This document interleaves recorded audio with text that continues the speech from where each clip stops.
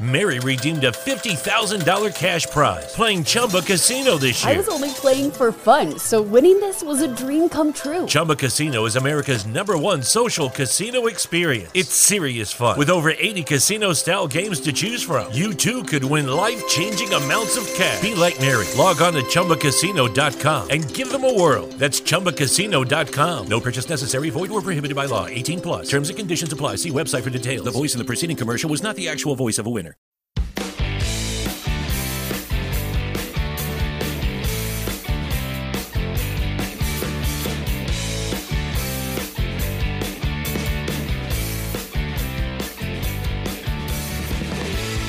All right, welcome back to episode 110 of Two Drunk Brothers in a Podcast, presented by the Belly Up Sports Podcast Network.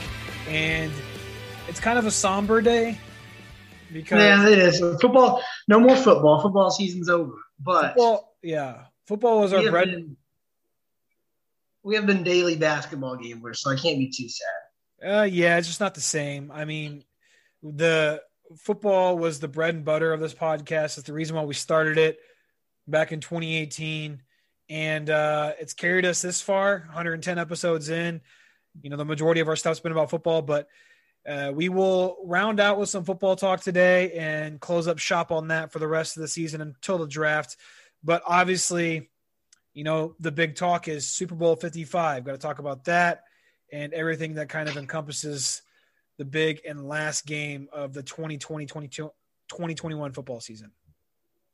Yeah, I'm excited to dive into this. Hopefully we don't sound a little bit too biased because the outcome that we wanted did happen. We won some bets, but we will talk and try to, I guess, feel sympathetic for those who had the Chiefs and Chiefs backers, Chiefs fans. But before we dive into the game itself, let's talk about Tom Brady and the legacy that he is leaving behind the sports world, and just how unbelievably incredible it is. Yeah, I mean, Tom Brady is when he was up there for me. Like, as much as it pained me to say it as a Rams fan, because the first Super Bowl that Tom Brady ever won, or grown up as a Rams fan, the first Super Bowl he ever won was against the St. Louis Rams, and then forming to the Dolphins over the last 5 years. Like, you really grew to hate Tom Brady. And I knew he was always up there as like in that GOAT talk, that GOAT conversation, but winning that 7th Super Bowl with a different coach and with a different team solidified it. Like, he is the greatest player ever to step on a football field. All right. So I think we can all picture that, which, yes, he is good, not taking away from his legacy by any means, but he has definitely gotten some help over the years on the defensive side of the ball, I will say. Yeah, but even I think – I'm not going to say that he would never be in the situation for his defense, but it's always, you know, a little bit easier on you when you have a pretty good defense. Yeah, I saw I think it's fair to say, or just in not even a defense, a good supporting cast. He's always had guys around him that have been there, because I saw a TikTok today of this guy like showing all the plays that Patrick, and like, dude, like, I'll say it right now, like, we ragged on Patrick Mahomes because his numbers were shit, but I saw this TikTok today and there were so many plays that should have been made that were not. And his offensive line was basically like a turnstile revolving door. Like, they couldn't stop me and you on Sunday. Yeah, so we'll talk about that when we get into the game a little bit more. But what I was saying is like that just goes to show you can be a great quarterback, and without a supporting cast, you're not going to win championships. Yeah, for sure. I did want to ask you, because it's been going around social media a lot. Is he the GOATest GOAT? Is he the best player in the history of sports?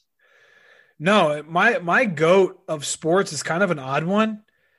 It's Michael Phelps. Like, I don't think anyone will ever touch what Michael Phelps did in a swimming pool. Like, as weird as that is to say, like, he's not the GOATest GOAT. I will say that's tough. I mean, it is tough to compare across sports. But as much as I don't like this guy I'm about to say, not the fact that I don't like him as a character, I've just never been a huge fan of his as a player. Tiger Woods. Yeah.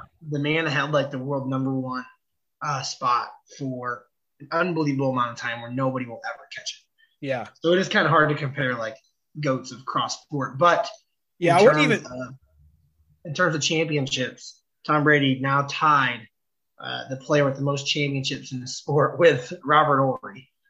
Did you see that? No, because somebody had 11. Somebody in the NBA has 11. I think it's 11? Yeah, Bill Walton. As a player? Bill Walton. As a player. He has a shitload of them. That's hard to believe. Not Bill Either Walton. way. I don't think so. Someone has 11 championships, 11 NBA championships, 11 NBA rings. It might be, Bill Russell. Bill Russell. He won 11 titles during his 13-year playing career.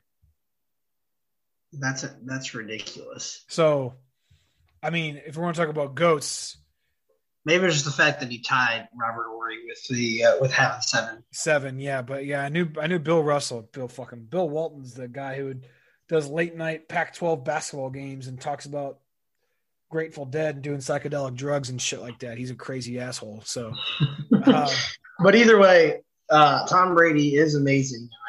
His contract's not up, is it, or is it up? No, he and well, I thought it was weird. Like they asked Bruce Arians if he was coming back. Like Bruce Arians didn't take that job just for a year to come coach Tom Brady. I don't feel like, but maybe he did. But they both confirmed that they want to come back.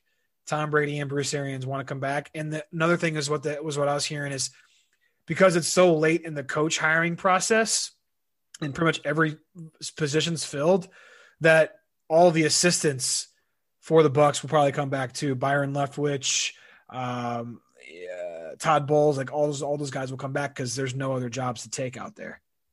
Yeah, which is great. Great for the Bucs.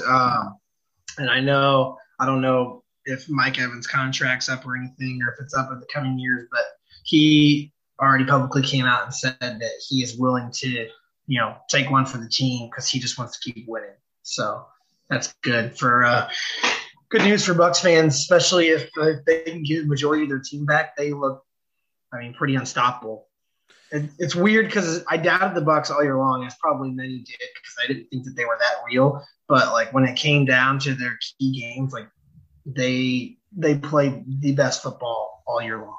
Yeah, and that's why at the beginning of the playoffs, like we were talking about teams that are hot. There was 14 teams in the playoffs this year, and we put out futures on 4 teams. We had three of ours were similar, but I just picked the 4 teams who I thought at the time were playing the hottest football, and it was the Packers, the Bucs, the Ravens, and the Bills. Because at that time, those 4 teams were probably the hottest teams going into the playoffs. Luckily, it paid off for me. I was very, very nervous. I was like, man, am I going to go 0 for 4 in this if they lose the Super Bowl? But they did. It paid off. So another thing about the Bucs win that I thought was just, to me, why they won was their defensive pressure they put on Mahomes. Like the amount of times he had to get out of the pocket and escape pressure because his offensive line was dog shit. Like the defense definitely won that game, and arguably you could probably say Devin White should have gotten Super Bowl MVP. I wouldn't say so.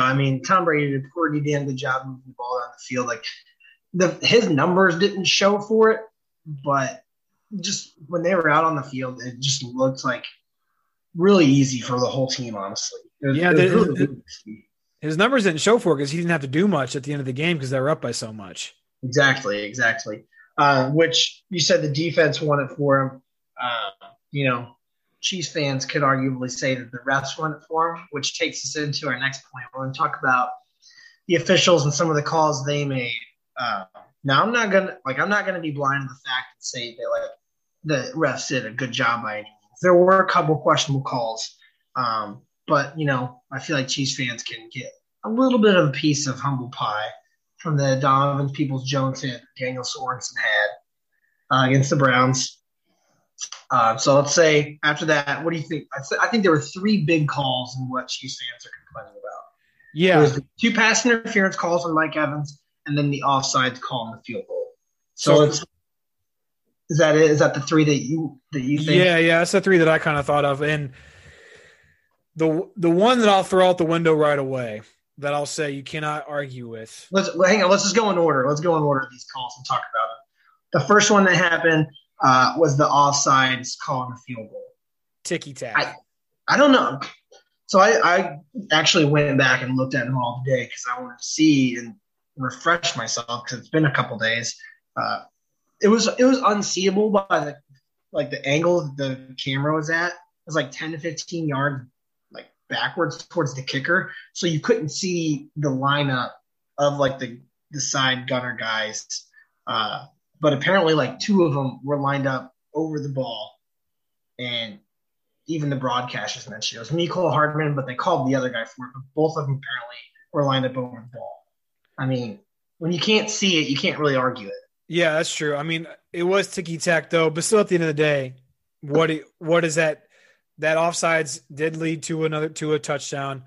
Again, it's 4 points though. You're talking about the difference of 4 points when you lost by 22. Like you lost by 22 points. So cool. Do you take away those 4 points? Cool. You're losing by 18 now. And then the next one is that first defensive pass interference call on Mike Evans was deep ball. I think it went for like 43 yards. Me and Jared both agreed that ball is 100% catchable. That ball is catchable. I think people forget how good of a receiver Mike Evans is because he's been so quiet since week one, since the wild card round of the playoffs. He didn't do much against the Saints, didn't do much against the Packers, had one catch. There's a reason why he only had one catch in the Super Bowls because he got PI'd twice. Now, the second one we'll talk about in a second. But that first one, that guy clearly, whether he tripped up or not, I don't give a shit. If he tripped up, he tripped over his own feet. And when he did so, he fell to the ground and his arms wrapped around Mike Evans' legs and thus caused him to stop running. Whether you think he's going to keep running and catch the ball or not, I think it's a walk-in touchdown. So that guy, honestly, to me, he made a touchdown-saving penalty. Yeah, so I went back today, like I said, when we watched him, and I saw it in slow motion, slowed down even more. And when he was running in stride, full sprint, he ran 5 yards in like the span of like 2 seconds when it was slowed down. As soon as Tyrann Mathieu tripped up his feet, I sped it up. He was right on the ball, and then 2 seconds later, the ball was 5 yards down the field from him, but he was falling down. I think he extends his arm. He makes that catch, and like you said, it's a walk-in touchdown easily in my eyes. Like Mike Evans is fast enough. Nobody's catching him when they're already 3 yards behind him right there. It wasn't Tyrann Mathieu, though, was it? It wasn't. Yeah, it was. Are you sure? Yeah, it was Tyrann Mathieu. Huh. And when if he catches that ball, if that pass interference is not made, he catches that ball and they score a touchdown, we aren't even talking about the second one because it was later that drive. Yeah. Okay. So, but he made the call. We think is the right call. Now, the one in the end zone, I understand. That ball hit the fucking back where the seats were at. I'm not defending the flag by any means. I can see because like when you were looking at the ref that threw it, it was the one that was underneath the goalpost. And so he just saw the nudge through the flag. I think it should have been picked up, but I can see why he threw it because he wasn't paying attention to where the ball was going. But still, at the end of the day, I think that was first or second down. So, but I think there's only like 10 seconds left on the clock. Okay. Again, you're probably talking about a flag that's gonna save you from 4 points. Another 4 points. So that's 8 points total. But again, that is a very questionable considering if that first defensive pass interference isn't made, Mike Evans scores that touchdown. We aren't even talking about the situation. Yeah, but it was made. So like you're talking about the refs. If you really want to argue it down to brass tacks, you could say if you wanted to argue it, the refs spotted. Hell, if you even want to say they spotted them the full ass 7 points, they still only spotted the Bucs 11 points, and you still would have lost. That makes the game 20-9. You still. But that would have put the Chiefs up at halftime. Okay, I don't give a shit. I mean, the Bucs. The Bucs Jared doesn't care about momentum. I don't, because Todd Bowles had one of the most spectacular defensive game plans against the Chiefs I have seen. Yeah, I mean, probably. I don't think it boiled down to momentum much. The fact the Chiefs' offensive line was just getting run through like an old house whore. Yeah, and all casuals casual football fans were saying like, how can't they beat this? Because they're doing okay. I'm sorry, I said it leading up to the Super Bowl. I said if someone wants to go beat the Chiefs, watch what the Dolphins did against them. Granted, the Dolphins lost that game, but they did zero blitz, cover zero, blitz 6 or 7 guys, and that's exactly what the Bucs did. If you look at probably 90% of their plays, they were blitzing 6 to 7 guys and have everyone else in cover zero, no help. They maybe had one safety up top to cover Tyreek Hill, but still, they brought the pressure. Mahomes had a fucked up toe. That's what you got to do. Yeah, I mean their O-line was no help. Didn't help that they were missing, I think, 2 starting offensive linemen in a Super Bowl game. That's never going to be good, especially when you're already going up against that Bucs D line who they said was going to be a problem before the game when you were all healthy. And then to go back on what you mentioned way earlier in the show, the wide receivers just dropping balls and not helping them out. I think a lot of it is kind of it's like seeing out of context because, wide receivers are going to drop balls. It happens every game. It just so happened that every single time wide receiver dropped a ball in this game, it was for a big yardage and on third down. And hit him right in the fucking face mask. It's not like it was a pass above their heads. Hit him right in the fucking face mask. They pretty much just picked the most unfortunate time to drop a pass, and then they did that. Yeah, Kelsey and Hill, both 2 of the most sure-handed guys ever. And that's what I'm saying. Like, maybe this Chiefs team's been propped up by stellar play. I'm not like Kelsey and Hill are phenomenal receivers. They're great offensive weapons, but they played down to their worst ability. They played to their lowest common denominator on Sunday. And I think when we see that happens, that the Chiefs are beatable any given Sunday. And that's what I always say. That was easy. I think that was easily the worst game the Chiefs have played in the last 2 years. It reminded me a lot of that game against the Falcons. If they would have played anybody else that week, they played the Falcons, they would have lost. They remind me of that because I had bet on them that week when they played the Falcons because it was like not that big of a spread. I think it was like 7 or 8 points. I was like, oh, they got this in the bag. I know it's on the road in Atlanta or whatever, but dude, they just no part of their game looked good on Sunday. No part of it. None of it. Special teams was terrible. Your rookie punter. You want to get pissed at somebody? Get pissed at Tommy Townsend for Tammy Townsend for shanking that punt out of bounds. That pretty much gave the Bucs points right there. Like that was horrible. But you got to think though too. Yes, it is his fault because he did punt it, 20 something yards net. But the play before that, he had a 58-yard punt that was called back on a holding call. Yeah, it's just super unfortunate luck that the Chiefs had. They just played literally the worst game they could have in that game. They could, and that's a game when you're playing against somebody you can't. One last thing I'll say on the game itself, and I know I said that Todd Bowles had a great defensive game plan, but I think that Bruce Arians outcoached Andy Reid from whistle to whistle. I think it's so funny that Andy Reid has known for like never having clock awareness and bad timeouts. And then this is the game that he ever chooses to call timeouts before the half, and it bites him in the ass. Yeah. So you guys want to go back and bitch about those 2 PI calls? Bitch at your coach for calling those timeouts. Yeah, it didn't even have to come down to that. The Bucs ran it for no gain on first down with 55 seconds left. I'm not sure if they would have called timeout. I don't think that they would have if they were going run there. Andy Reid called timeout. Then after that, they threw an 8-yard game on second down. It was third and short. Then he called another timeout with 47 seconds left. I'm like, the Bucs would have let their clock bleed in the halftime.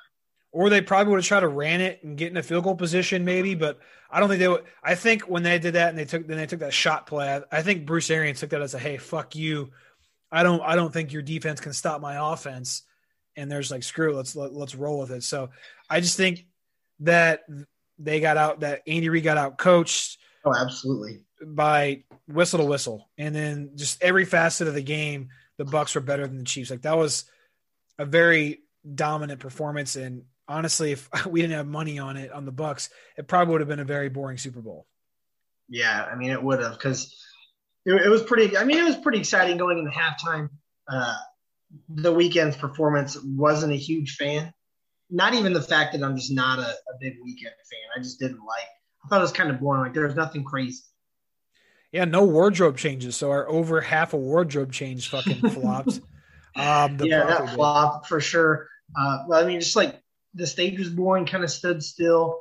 Then again, too, we were, 10 sheets to the wind at that point. I wasn't really paying much attention. So Travis and I were been drinking all day. We smoked some meat and we're just drinking and doing shotguns every time the Bucks scored. And so in that time, the one thing that tripped me out on the weekend's halftime performance was when he was in the House of Mirrors. Like that shit trips me out, dude. Dude, it almost made me sick. I was like, you gotta stop with this throwing the camera all over the place. I've had one too many drinks and I'm gonna throw up. Yeah, but it was a little preface into how I was gonna feel when I lay down in bed that night. Yeah, Monday morning was not kind. This is our official, get behind making the Monday after the Super Bowl a national holiday. I feel like it should be already be a thing, but whatever. Anything else from the game? I didn't really, dude. Honestly, didn't pay attention to the commercials too much this year. Honestly, no. I think every commercial break we're either talking about the upcoming drive or what had just happened or something on social media. So I really didn't even pay attention. In the second half itself, yeah, they were only down 15 points, but they dug themselves in a deep hole and kind of ended it pretty quickly. So that's about it. So that's Super Bowl 55. Honestly, just happy we made it through the NFL season. I remember we were talking about it at the beginning of the season back in August before it all started. Like we were doing all those previews, like, are we even going to get through this thing with COVID? And just shout out, like I don't give Roger Goodell a lot of shout outs, but shout out Roger Goodell and the entire NFL leadership for devising a plan, and the only professional league that didn't have a game canceled because of COVID. So shout out the NFL. Hopefully 2021, we're able to have fans back and it's not as COVID restrictions. With that being said, we're going to give you a little taste on a way too early 2021, 2022 NFL preview. I got the futures up right here to win the Super Bowl. So do I. So you just want to give our favorite to win the Super Bowl or what? Yeah, I don't like the Chiefs. I don't know why they're the favorite. So. The Chiefs plus 550. I'm just going to run off the top. I got 6 listed down here. So I'm going to run off the top 6 for you. Chiefs plus 550. Packers 900. Bucks 900. Bills 1,200. Ravens 1,200. And Rams 1,300. I think of all 6 of these, my favorites for value would be Bucks 900, which seems kind of silly considering we had got them at plus 1,000 to start the playoffs this past year. Yeah. So I feel like you could just wait and get better value. Or Rams at plus 1,300. I honestly I have one that I like, and you're probably not going to like it. I like the Niners at plus 1,600. I mean, it's not the fact that I don't like it. I can't envision it right now because they need to make a lot of moves in the offseason. Yeah, I'm just concerned about what they're going to do at quarterback.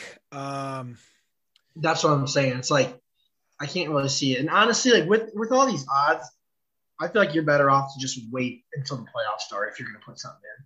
Yeah, but I mean, if you're in Vegas, like, dude, honestly, if I was in Vegas tomorrow, the Dolphins are plus 2,500. I would probably throw $50 on the Dolphins just because, fuck it, I'm going to spend a lot of money in Vegas anyway. Let's put this future out and let's let it ride. Which they're actually pretty high. They're higher than what I thought they would be. Yeah, I think they're within top 12 or so.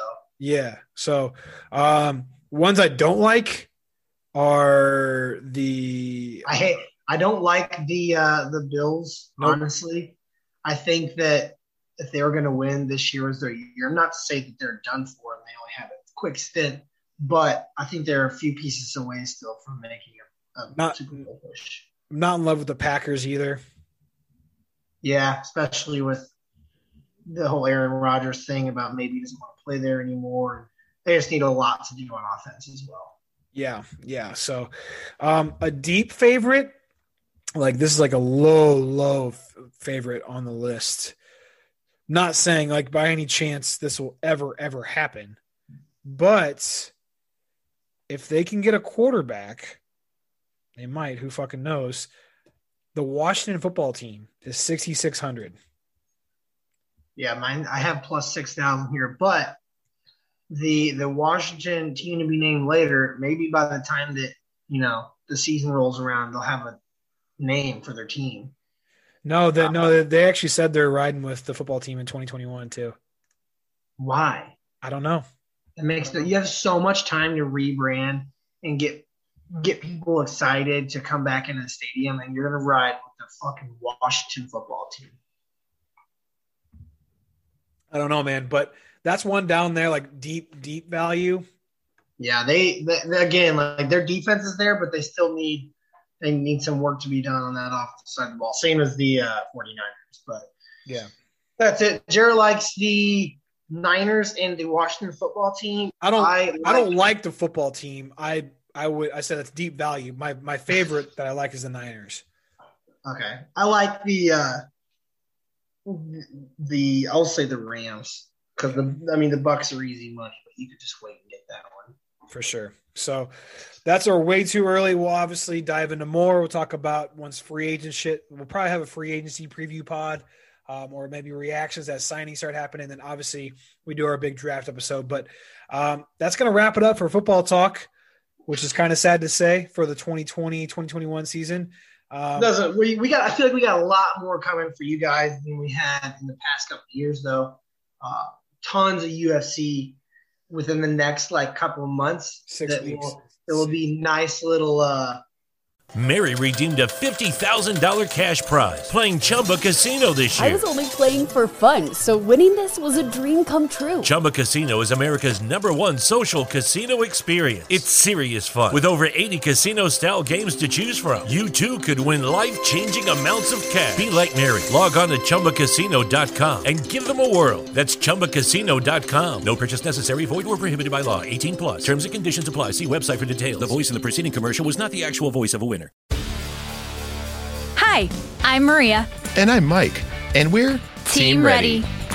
Black Hills Energy knows your home is where your heart is, so they want you to be ready. It's all about keeping you safe, prepared, and making your home as energy efficient as possible. Everything from how to weatherize your home to how to stay safe during extreme weather. Be ready for anything. Go to blackhillsenergy.com/Team Ready. I don't really know how to say this, buffer into our NFL postseason and draft episode.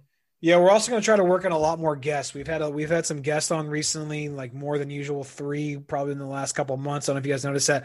We're trying to get more guests on the show to give you guys a different perspective rather than just hearing 2 drunk brothers banter at each other. We're working on a couple of guests maybe for next week.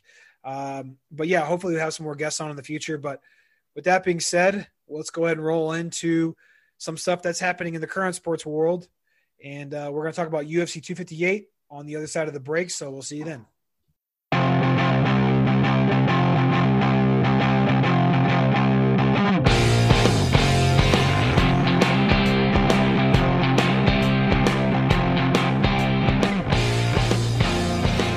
All right, football season's over, so we're diving into pretty much the only big event that we can think of this weekend. Even there's probably 90-something college basketball games on. But UFC 258, we're going to give you a preview on our best bets. And we're just going to kind of talk about, the card in general. It's a pretty big one. Kamaru Usman's defending his belt on there and some other pretty badass fights. So let's just kind of dive into it. We'll start. I don't have anything really that I'm picking till the main card. So Jarrett, let's just give us the fight that you want to pick on the prelims, and we'll talk about that. Fight that I want to pick on the prelims. I want to talk about the last prelim on. First of all, I want to preface by saying, shout out Dana White. If you guys are not into the UFC, you should get into it now because the man knows when the prime of his sport is, and it's right after football season.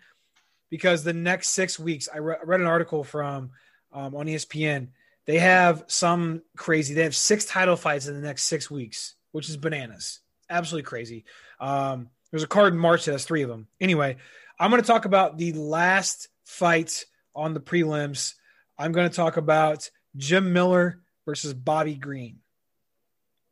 All right. So that's going to be the only fight that we talk about outside of the main card. So let's dive into it. Well, if that's the case, I mean, I don't have a pick on one, but one of the early prelims, Ricky Simon's a fucking psychopath. He's on the early prelims that start at 5:15 Central Time. Yeah, I mean, I don't have a pick in that. I'll honestly end up probably betting on Brian Kettler just because he's electric. But this fight, that's an insane fight to have early prelims. prelims. Yeah, so check that one out. But the prelims, I got a pick for the Jim Miller Bobby Green fight. So let's take a look at that. It's the last one on the prelims card. I mean, neither of these guys are super exciting.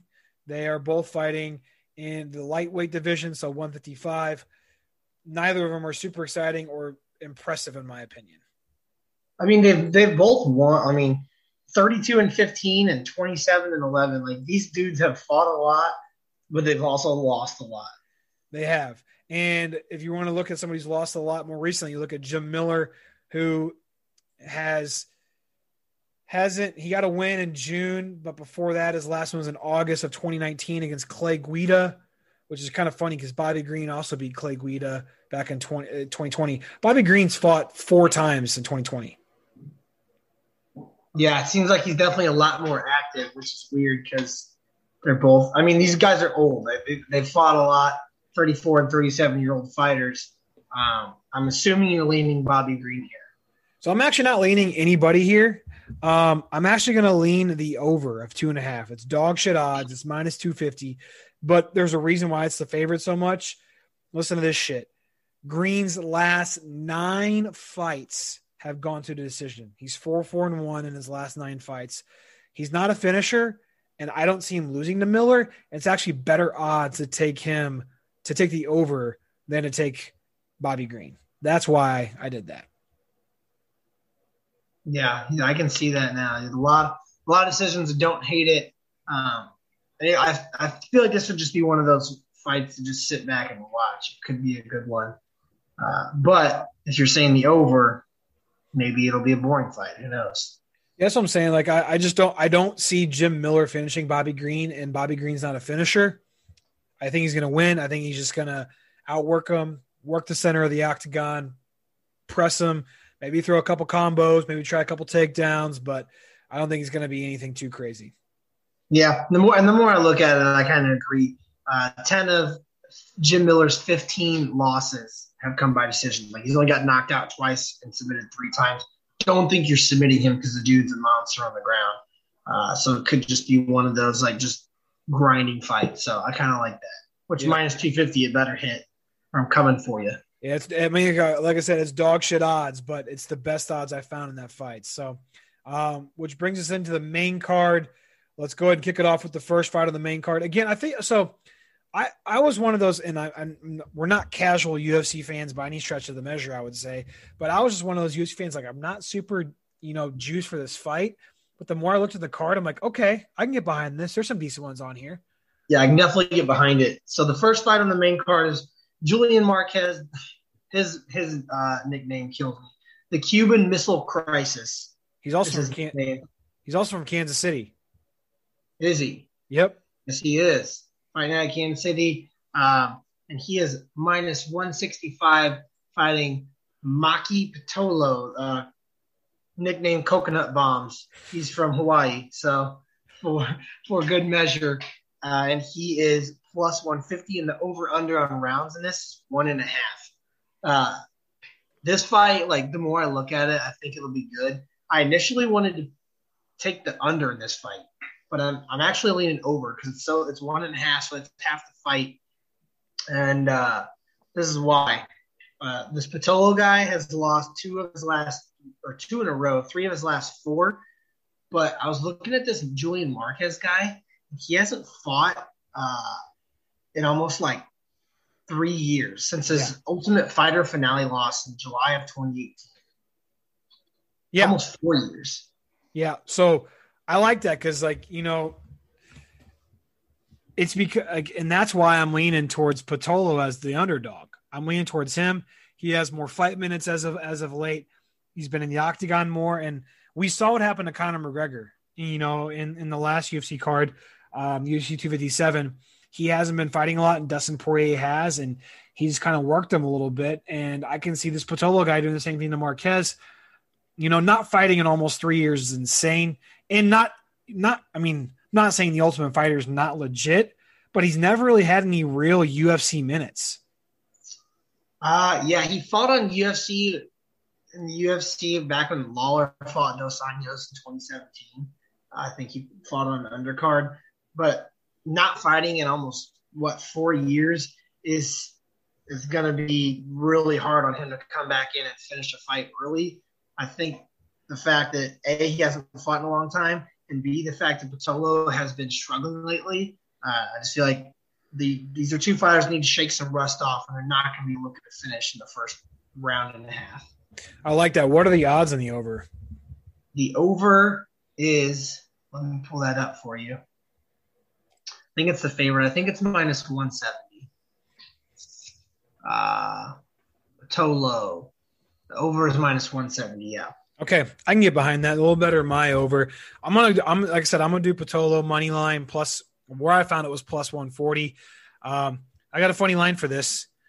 Much like the Chiefs, this Kansas City native is going to take an L. Marquez, that is. So, all right, there you go. Don't hate it. It's going to be a weird fight. I feel like they're going to feel each other out for sure, and it could go one of two ways. So, definitely going to likely in the underdog in that one. Second fight on the card, one that you're probably not going to find on a lot of your books yet. Hopefully they come out with more lines. Well, you want to know why? It just got added today. Is that what it is? Did somebody back out?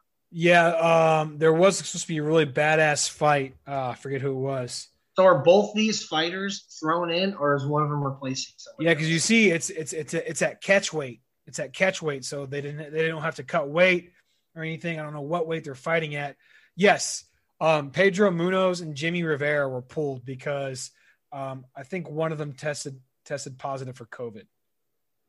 Yeah, so Chris Gutierrez is fighting. He usually fights at featherweight at 145, and he is fighting Andre Ewell, don't know how to say it, at bantamweight, who's usually 135. Yeah, so they're probably just deciding to, let's scrap. Doesn't have to be like any certain weight. So that's what catch weight means for all you newbies out there. So this is a fight that was added today. It's probably I know Dana White probably has a couple backups every single time, especially now with COVID in case this does happen. But that's it. How do you see this fight playing out? I don't know much about either of these guys. So yeah, Gutierrez. So the heavier guy is the favorite at minus 155. The lighter underdog Ewell is plus 125. I have honestly, crazy to say it, never even heard of either of these guys. And Andre Ewell 17-6, so he's been around a time or two, and so is Gutierrez. He's 15-4. I'm just going to have to go with him. He's a heavier fighter.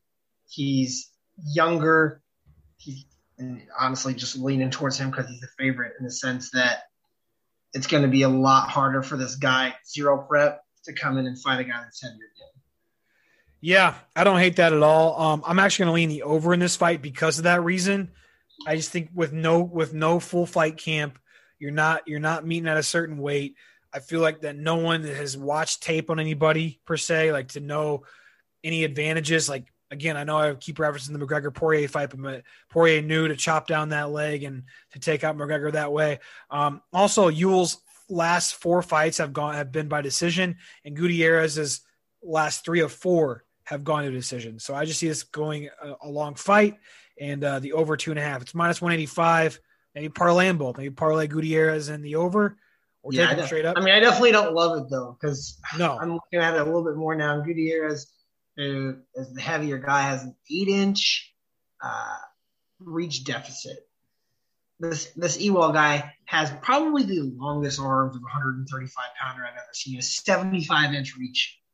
Jesus. Which is bananas. I'm looking at his picture right here on ESPN, and I'm not even kidding. His knuckles damn near touch his knees. He has some long-ass arms. So maybe I don't like that the more I think about it. You might want to leave Jared's pick. But that was one that was just kind of added probably today, I think. Yeah, it was definitely added recently, which brings us to the third fight. It's a middleweight fight. It's a guy, journeyman, been around a long ass time. Kevin Gastelum fighting Ian Heinisch. You said Kevin, it's Kelvin. Kelvin. I do not know how to say Ian's last name. Yeah, I think it's Heinisch. Kelvin is the heavy favorite, minus 225. Heinisch is plus 175. This is a fight on the card that I did not pick. I like me some Kelvin Gastelum, but he's been slipping as of late. I think he's lost his last 3, if I'm not mistaken. Yeah, and that's what I was going to say.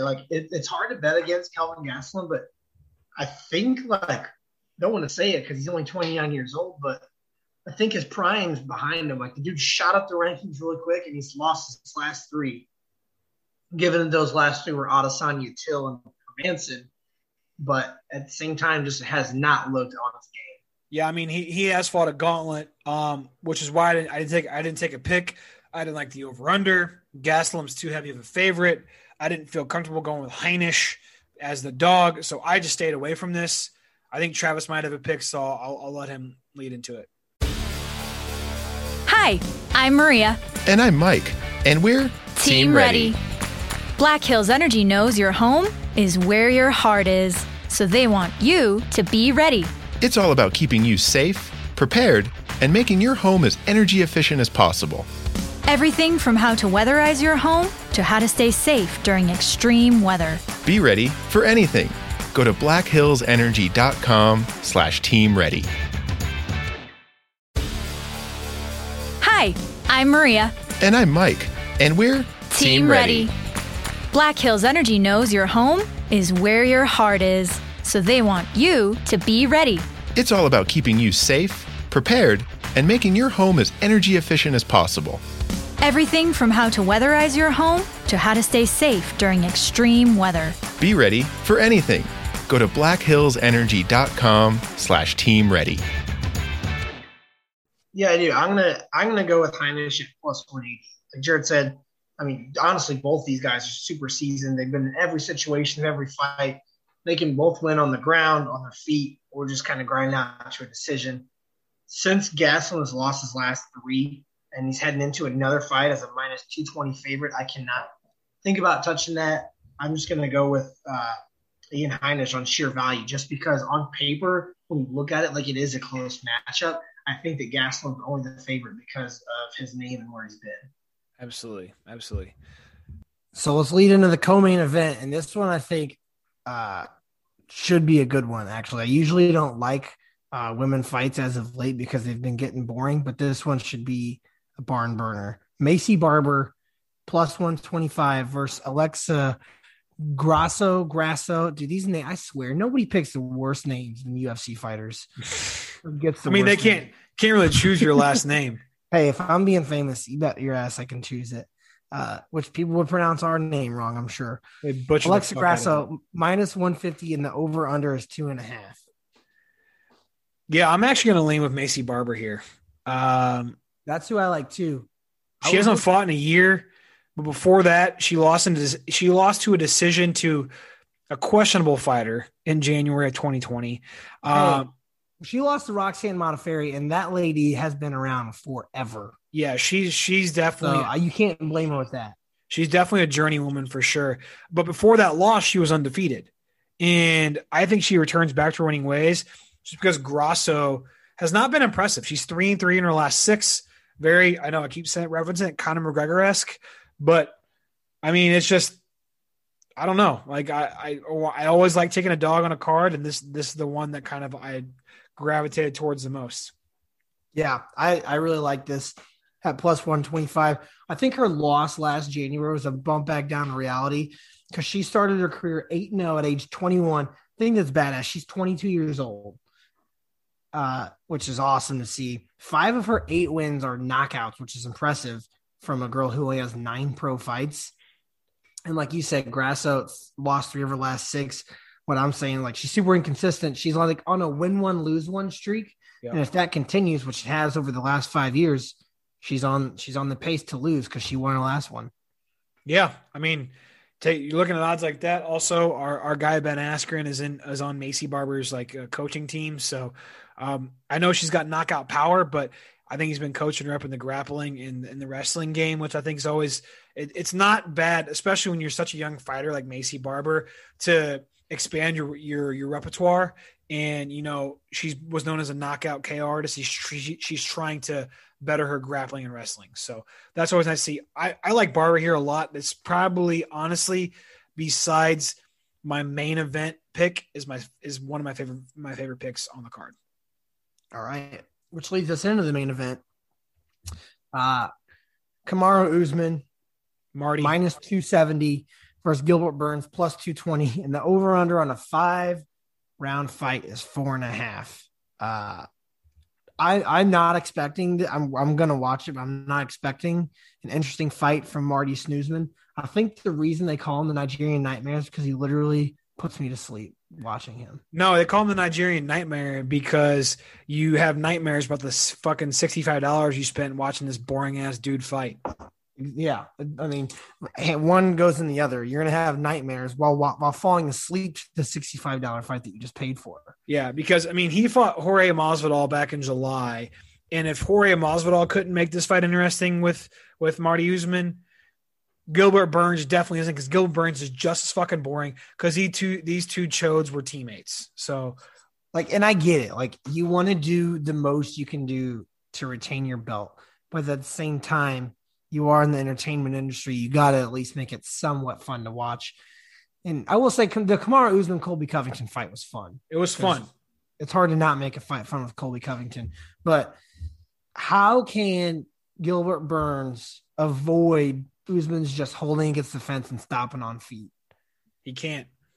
You don't think he can, even though he was teammates with him? No, man. I mean, that's Gilbert's game too. When Gilbert fought Tyron Woodley, when I watched him fight back in, I guess it was last May, early June, he did the same shit. Like, Tyron wants to strike, he wants to stand up, and he just did the same shit that Usman does, because I don't know if that's what their MO is in that weight division at American Top Team, because that's where they were. That's where Colby Covington was. That fight didn't go down that way.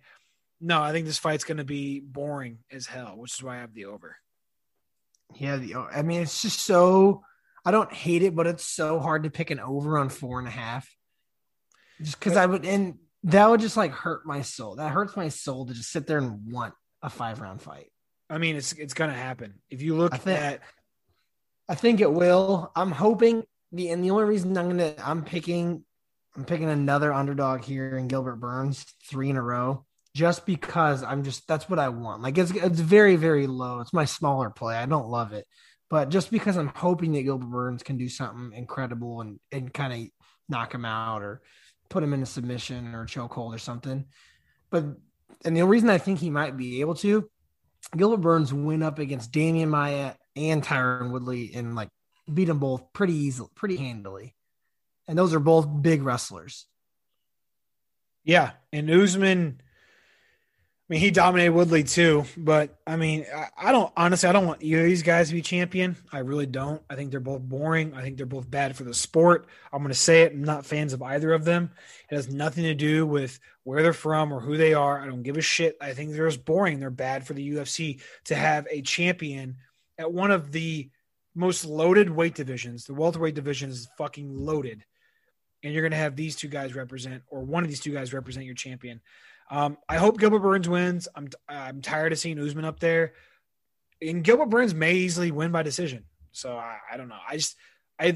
The reason why Usman has not had a fight that didn't go to the 5th round or the 3rd for his non-mains since his win over Moraes in September of 2017. So Usman has had fights go the distance or over 4.5 dating back to September 2017. Burns, 3 of his last 4 fights have gone to decision. So, yeah, don't hate that.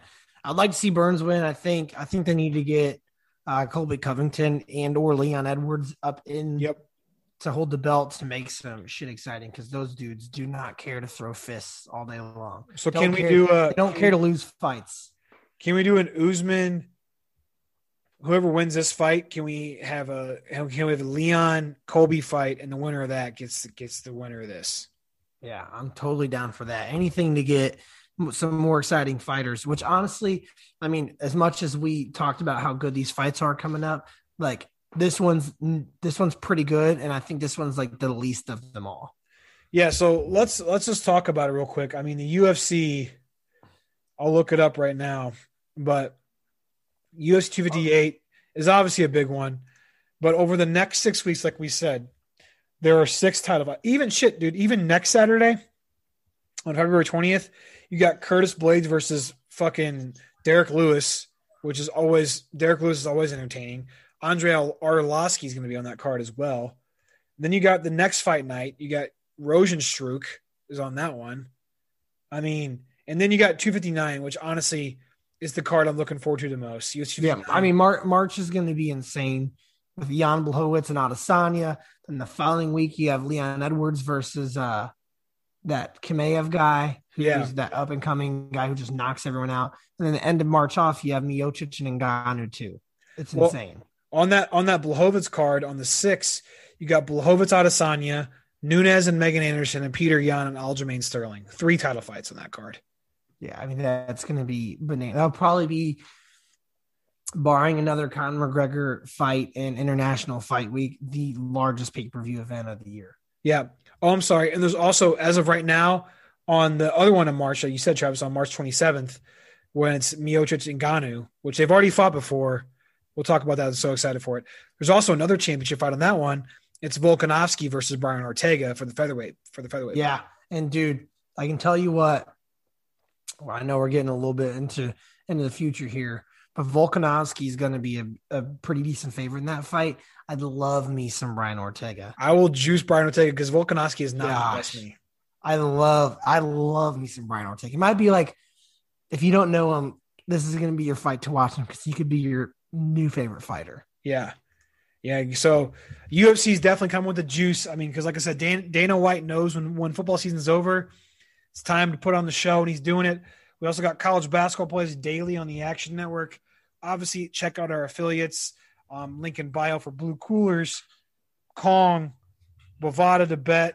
You know that we got daily basketball plays going on, but that's going to do it for it's just gotten too hard to tweet out all our basketball plays each day. So and I know it's annoying, like saying, "Hey, follow our Action Network," but truly, I have fallen in love with it. Jarrett turned me on to it. We put all our picks out there, and it's just so much easier to track your picks. So if you haven't downloaded it, not even affiliates, just download it and track us there and follow all of our picks there. Yeah, it's just so annoying to try to okay, I have this much money on this team. Like I used to keep in my notes.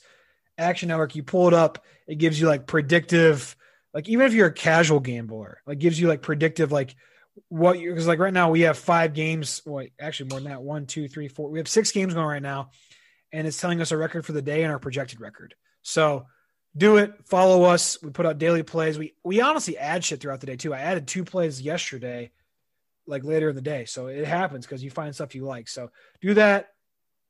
Like, subscribe, share, and we'll be back next week with another episode.